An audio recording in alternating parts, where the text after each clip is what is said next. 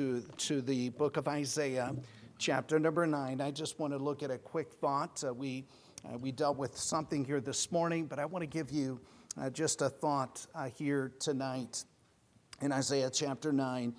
This wonderful prophecy 700 years before the birth of Christ. And as we talked and have been dealing with in our Sunday school hour, this is just a miracle of miracles that God would bring about the virgin birth of the Lord Jesus Christ and all of the prophecies that were miraculously fulfilled in the coming of the Lord. And we read in verse 6, "Unto us a child is born, unto us a son is given. The government shall be upon his shoulder. His name shall be called Wonderful, Counselor, the Mighty God, the Everlasting Father, the Prince of Peace." We dealt with that this morning. "Of the increase of his government and peace there shall be no end, upon the throne of David, upon his kingdom, to order it, to establish it with justice from henceforth, even forever. The zeal of the Lord of hosts will perform this." And so here's this wonderful prophecy, and by the way, we are heading in the direction of the ultimate fulfillment of this particular passage of Scripture, and it's going to be fulfilled in the millennial reign of the Lord Jesus Christ as he sits upon the throne of David and establishes his kingdom here upon this earth. I'm going to throw this in because I came across this just this week, and I believe just this year, 2022, has brought the greatest immigration into Israel for the past 23 years. And was just thousands of Jews flocked their way back into Israel. And I believe we are preparing for these end-time events. And it's like we've said before, it's like a bird that is directed instinctively to go south in the wintertime and the north in the summertime. I believe God has put it upon the heart of the Jews to go back to their homeland, and God is bringing them back in this war in the Ukraine with Russia and the Ukraine. A lot of Jews in that region of the world, and they have made their way back into Israel where this kingdom is going to be established. Now, here tonight, I just want to look at a quick thought, and I want to give something here for us. His name shall be called Wonderful. We preached on that last year. And then we preached several times on this thought of he is the mighty God, the everlasting Father. We dealt with the Prince of Peace this morning. But I have not taken this thought of the Counselor, the Lord Jesus Christ, the Counselor. People go to school, to colleges, and they pay thousands of dollars to get a degree in psychology or psychiatry, going to counseling, and many pay thousands of dollars just to seek counsel. And most of the counsel of the world, I'll just throw out there, I'm very leery of it, because any counsel that is contrary to the Word of God is not solid counsel. The counsel that we need comes from the Word of God. Amen. And the Lord Jesus Christ is the counselor. The only counsel worth anything is that which focuses upon God and upon the Word of God, and He's the answer for everything. You ever notice that everybody else seems to know what your answers are for your problems? And you ever have people give you answers for your problems, and they're dealing with the very same thing to even a greater degree, but they know all of a sudden what you need, and they have the counsel. But there is a counselor here tonight that has everything. There's a counselor that knows the right direction. He knows the right answer. He's the true counselor. And I want to just a thought for us here tonight, because really in this coming year, we need the direction, we need the wisdom, we need the counsel that only Jesus Christ can give to us. You think about this counsel of the Lord. There's no other that is all-knowing. He is omniscient. That means He knows everything. He knows the beginning from the ending. He sees everything. Just quickly, turn your Bible back to Psalm 139. And I've been often blessed with the thoughts of David in this particular psalm. And here we look at Psalm 139, and here's what David expressed in this psalm in verse 1. "O Lord, thou hast searched me and known me." There's no other person that knows you like the Lord Jesus Christ. "Thou knowest my downsitting and mine uprising. Thou understandest my thought afar off. Thou compasseth my path and my lying down, art acquainted with all my ways. There is not a word in my tongue, but lo, O Lord, thou knowest it altogether.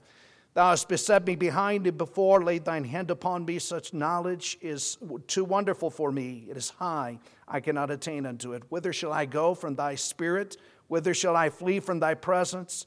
If I ascend up into heaven, thou art there. If I make my bed in hell, behold, thou art there. If I take the wings of the morning and dwell in the uttermost parts of the sea, even there shall thy hand lead me, and thy right hand shall hold me. If I say, surely darkness shall cover me, even the night shall be light about me. Yea, the darkness hideth not from thee, but the night shineth as the day, and the darkness and the light, they are both alike to thee. And really, what that's expressing, the Lord knows all about you. He knows where you are. He knows what you're thinking. He knows every detail of your life. He goes on to describe in this passage that you're fearfully and wonderfully made. And I believe here's an indication of life begins at conception. And this is very clearly set forth in the Word of God. God knows every detail. He's all-knowing.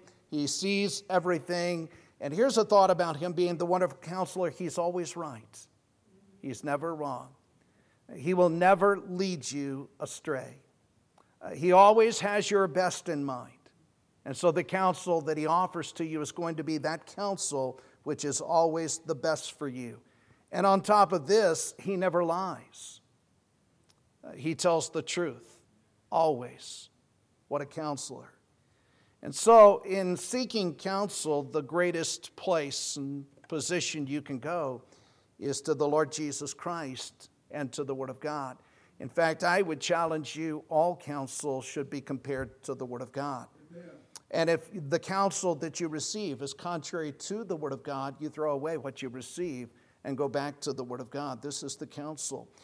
We think about his being the great counselor, the wonderful counselor. He's the only one that can tell you the way of salvation. His Word tells you that. And there are many religions in the world that will give you a false hope and direction of salvation, but he gives true counsel as for your soul and gives the right direction. He gives the right counsel in family. We talk about having family counselors today. The one that gives you the right counsel is the Word of God.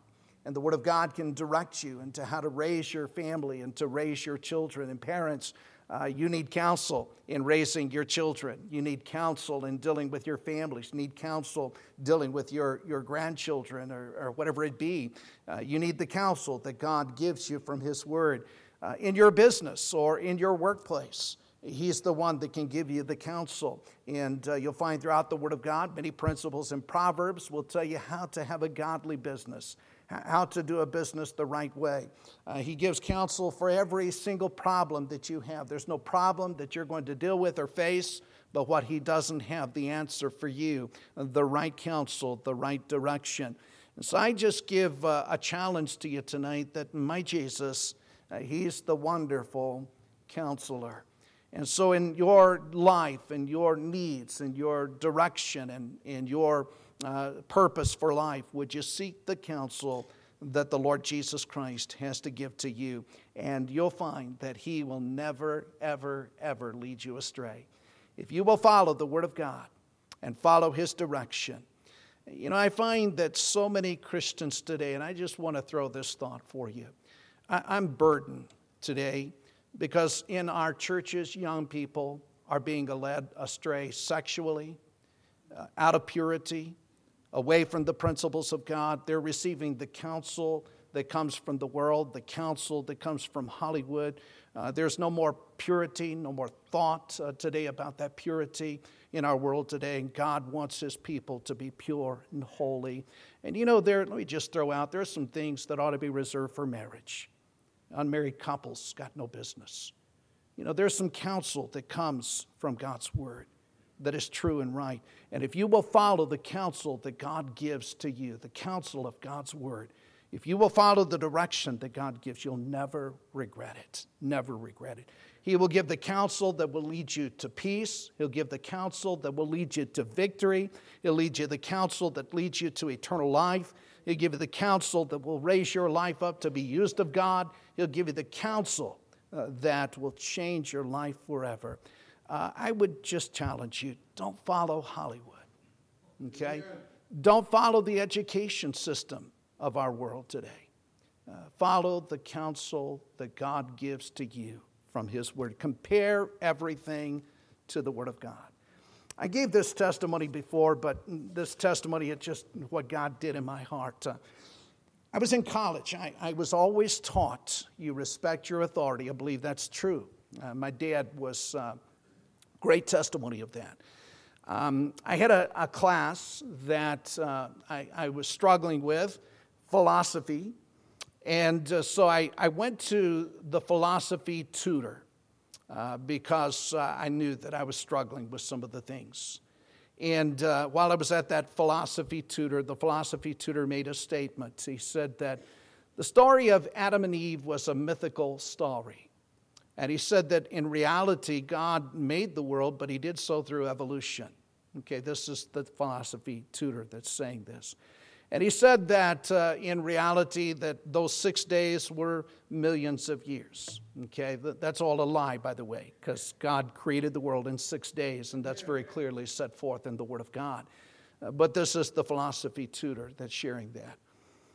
I remember going back to my room, and at about that same time, I had a teacher that began to say that he made the statement that God is not a God of wrath, that God is a God of love, and that Moses misunderstood God, that God would never direct Moses to go in and destroy nations. Now again, those are lies, because God was bringing judgment upon the Canaanite nations.